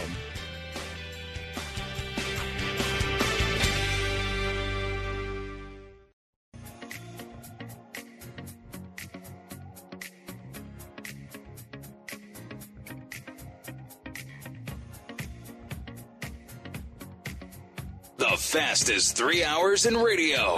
You're with Brian Kilmeade. Can you give us a sense of when you think that ceasefire will start? Well, I hope by the beginning of the weekend. I mean, the end of the weekend. At least my national security advisor tells me that we're close. We're close. It's not done yet. And my hope is by next Monday we'll have a ceasefire. Well, that's nice. The president kindly brings that up and makes international news. The problem is Hamas says we haven't heard anything in 2 weeks. I asked Prime Minister Netanyahu about the contours of a deal that evidently agreed on. He says, I haven't heard anything like that. He goes, right now, the last proposal I have is delusional. They're delusional. So for the president, literally a few hours later, in the same city I'm in, of New York City, he says, and obviously he's got information, but I don't know. I talked to the prime minister in the break before the interview, too, and he didn't know anything about it, even though getting the hostages back, he says, is number one. And then number 1B is wiping out Hamas, a man who always in the eye of the storm, especially when it comes to funding on Ukraine and getting an answer on our border. Congressman Brian Fitzpatrick. He's on Intel Ways and Means Committee, chairman of the Subcommittee on National Intelligence, part of the Problem Solvers. Congressman Fitzpatrick of Pennsylvania, welcome back. Good morning. Hey, were you surprised the president kind of blurted that out while eating ice cream? Yeah, I mean, a flippant comment on a very, very sensitive subject. I mean, imagine if you're the family members of these hostages and you hear something like that, you get your hopes up. Very irresponsible. I was with Prime Minister Netanyahu just last week. Brian got to spend about an hour with him one-on-one, and they have the job to do. They know what they need to do. Particularly in Rafah to clear out. 4 of the remaining 6 Hamas brigades. There were 24 total. They're down to they've taken out sufficiently 18. They got 6 left. 4 of the 6 remaining are in Rafah. As you know, Rafah, normally a city of 200,000, now is about 1.5 million. All the refugees have fled there. It's the only city that crosses into Egypt. Egypt has the door closed, so it's a problem for them as far as how they're going to go about prosecuting this. But they need to protect their country. Just like after 9/11, Brian, we didn't want other countries telling us how we needed to protect ourselves. He feels the same way right now about Israel. So Sinwar, evidently the leader of Hamas, is there, but he's hiding among the hostages, maybe in the tunnels. Yep. There's no way you end this conflict without going into Rafah. There's no way you do it. There's no way. And this is what Hamas does. They use human shields, similar to what bin Laden did the night that he was killed. This is what they do. And the good guys can't, expect to just stand down. Prime Minister Netanyahu and the entire Knesset feel strongly that they're not going to let their residents go back into that border town until they can, verify that it's safe. And it's not safe when, 6 brigades of Hamas remain right along that strip there. So, Congressman, you've been working hard. You saw the compromise deal on the Senate side fall apart. Senator Langford, Senator Murphy, and Senator Sinema, and the President of the United States now jumping on that, saying Republicans aren't serious. So you took action. What roughly is your proposal with the Defending Borders, Defending Democracy Act? Yeah, I mean, it pares everything down. I mean, the death knell of anything that's touched immigration in our lifetime, Brian, has always been they went too broad and somebody found a poison pill in it and it fell apart. That's been the fate of every single immigration bill. So we narrowed down to 2 issues. These 2 policy changes, they don't cost a dime, by the way. Every single Border Patrol agent, CBP officer, Coast Guard officer that we've talked to on every visit says that if you can re-implement Title 42 without the public health requirement, which is expulsion authority, and also reinstate the Remain in Mexico policy, which deals with asylum seekers, that requires them to remain in the country, the safest country that they can get to. If that's not their own, then the neighboring one, prior to their claims being adjudicated. Just this past week, Laken Riley lost her life to someone we believe is from Venezuela, who in all likelihood crossed the El Paso sector sometime a little over a year ago. And just in the past 7 days, Brian, 200 American families had to bury their child due to a fentanyl overdose. That's 200 on average a week. That's like the equivalent of a Boeing 747 aircraft, crashing every single week in this country. It's all inextricably linked back to our poor southern border. So what we are trying to do here is, in order to sustain the message that we have about defending borders, including our own, including Ukraine, Israel, and Taiwan. We support democracies. Borders are synonymous with democracy, and democracy synonymous with freedom. So if we're going to be able to tell our voters, our constituents, that we need to sustain the fight overseas, we have to defend our own borders as well. We can't be hypocrites about it. So it's about $47.7 billion to defend Ukraine, $10.4 billion to support the defense of Israel. I'm not sure if you have any money for Taiwan. Already paid their money and waiting on F-16s and a whole bunch of hardware and military equipment. I'm not sure what the problem is still. And when most of this money would be spent, 80% of it would be spent in our borders, buying stuff from ourselves, and then we'll replace it, correct? That's the great untold fact here, Brian, is 80% of the military, the DOD titles of these bills, 80% of it is spent inside of our country modernizing our own military. So much of what we're sending, in this case to Ukraine, is things that are not obsolete, but they're certainly not state-of-the-art. They're things that we needed to upgrade anyway. We're exporting that. It's certainly keeping Ukraine in the fight, and it's allowing us to modernize our own military so that we're prepared, should China move on Taiwan. So this is an economic driver. It's requiring us to rethink and relook at our own industrial base here as far as the military equipment goes. and we're helping Ukraine, who's not asking for a single American or NATO boot on the ground. All they want is weapons to make this a fair fight. All right, so Congressman, what do you have to do to get this looked at? Because you're also trying to fund the government. I understand you have 10 of 12 appropriation bills done in the House, still got to get it reconciled with the Senate. And they got to show what these are and debate them out, I guess. So where does this line up? When do you think this is going to get its vote? Well, it's either going to hitch a ride on a CR, and the four corners are in the White House as we speak, hopefully hashing this out. If that does not happen, Brian, we have filed what essentially is a discharge petition, and we've done so in a way we work with a parliamentarian that will expedite the process. Normally it requires 30 legislative days. We got it down to 7, which would make our bill, which is bipartisan, by the way, right for consideration first week in March. So this is sort of an off-ramp for Speaker Johnson. As you know, people are threatening him, if he brings certain bills to the floor that contain certain items, Ukraine being one of them. We can, bring this to the floor through the discharge process, which happens automatically, once we get 218 signatures on it, which I believe we can do. So what's the response been from the Speaker? I mean, he understands our sense of urgency. It's more, us understanding the position he's in. This single person motion to vacate, Brian, by the way, we are never, ever, ever going to agree to that again in any rules package. We were told that it was never going to be used, that it was a matter of principle. Obviously, that turned out not to be the case. Kevin McCarthy got vacated, which was the gravest injustice I've seen in my, lifetime in politics. But here we are. And we still have that one motion to vacate, that one person motion to vacate. We got another year we got to get through in this cycle. We have time-sensitive existential matters like Ukraine, like our border, like Section 70205 that we have to get done. And we got to figure out a way to do it. So if the way to do it is to make people, the moderates, the bad people, forcing this stuff to the floor, so be it. But we cannot let Ukraine fail on our watch. We cannot allow another Laken Riley situation to happen. And I, for one, do not want to go to another funeral in my district of a young kid overdosing on fentanyl. We have to address this stuff.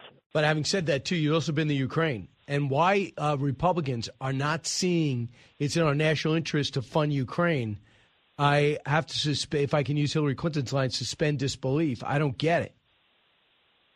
Yeah, I mean, I thought we believed in peace through strength, Brian. I thought that they were the contours of being a Republican. That was Ronald Reagan's mantra, his firmly held belief that allowed him to bring the Soviet Union down to its knees. And we were such a unified country at that time, Brian. As you know, we had a common enemy. It was the Soviet Union. Ronald Reagan won 49 out of 50 states with that message. When are we ever going to see that again, by the way? And that message has sort of become lost amongst my colleagues, that there's this isolationist view that's crept into our conference that is very naive to world history, particularly World War II history.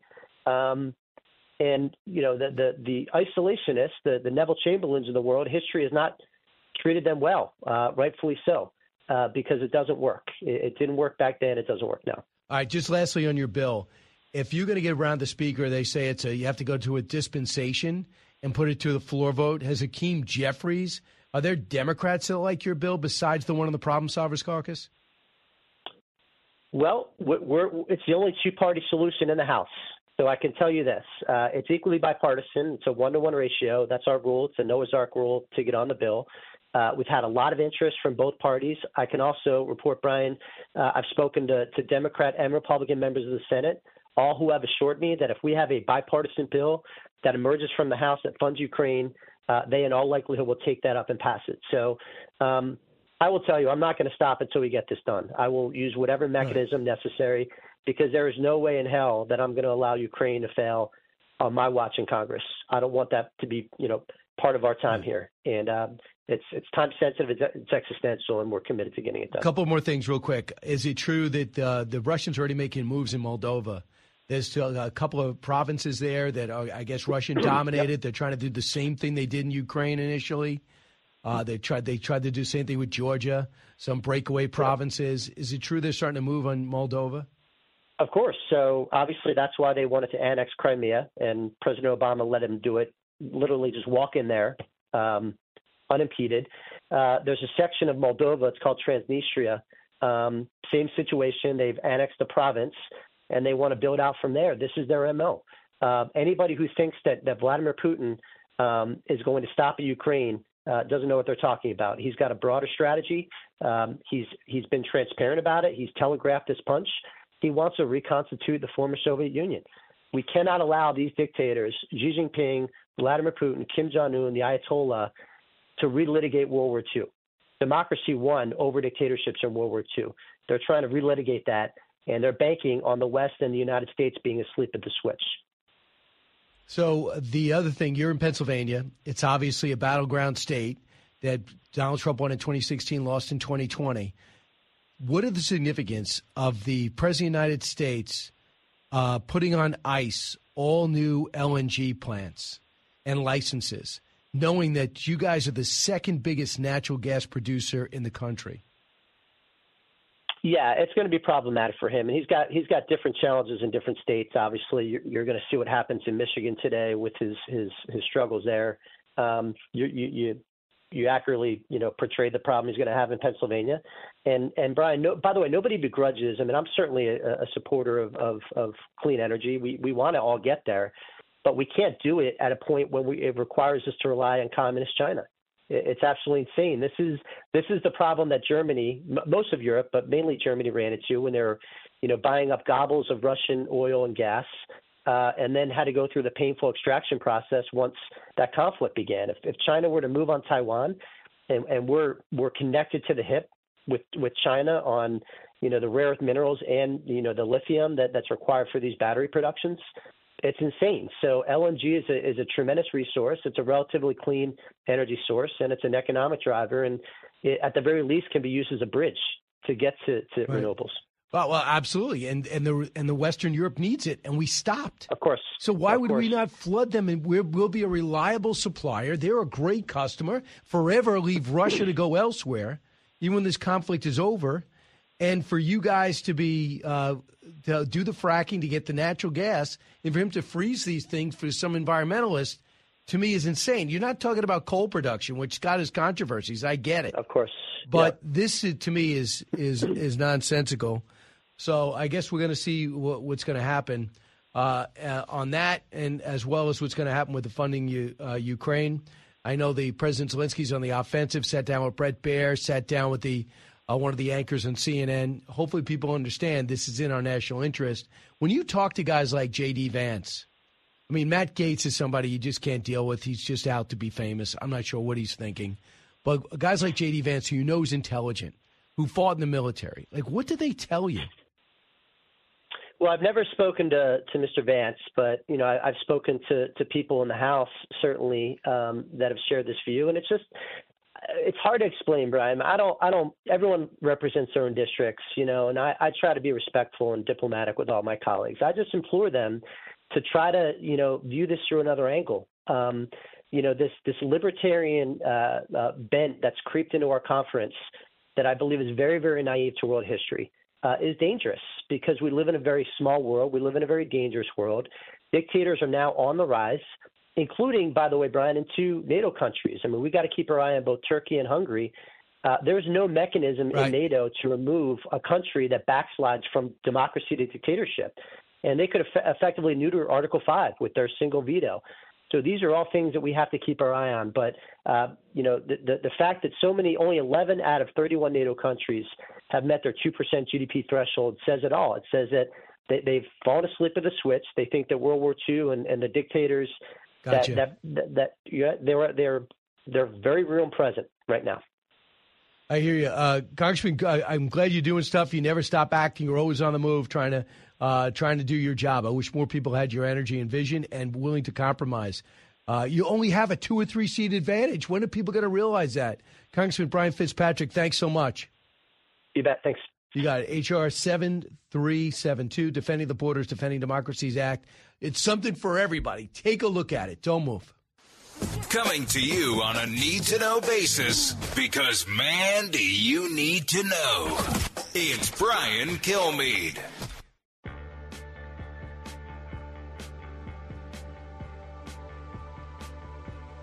The talk show that's getting you talking.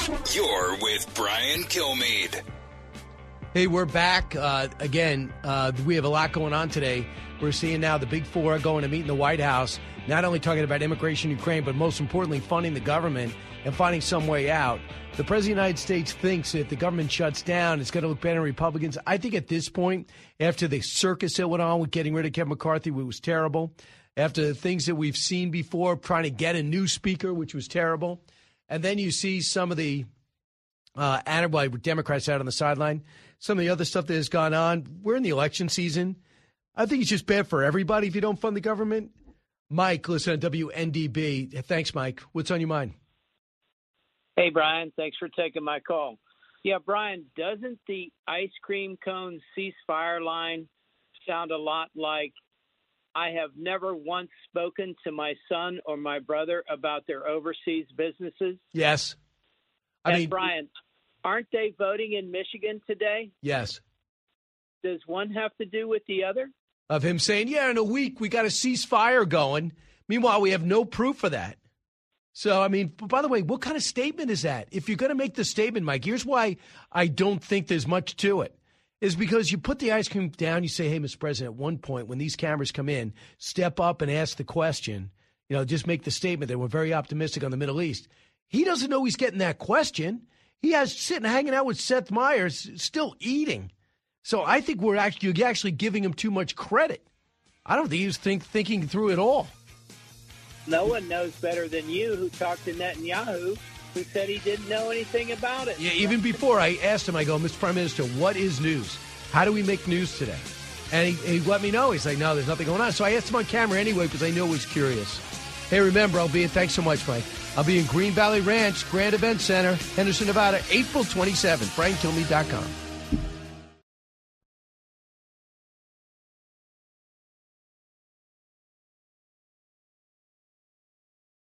This is Jimmy Fallon, inviting you to join me for Fox Across America, where we'll discuss every single one of the Democrats' dumb ideas. Just kidding. It's only a 3-hour show. Listen live at noon Eastern or get the podcast at foxacrossamerica.com. Listen to the show ad-free on Fox News Podcast Plus, on Apple Podcast, Amazon Music with your Prime membership, or subscribe wherever you get your podcasts.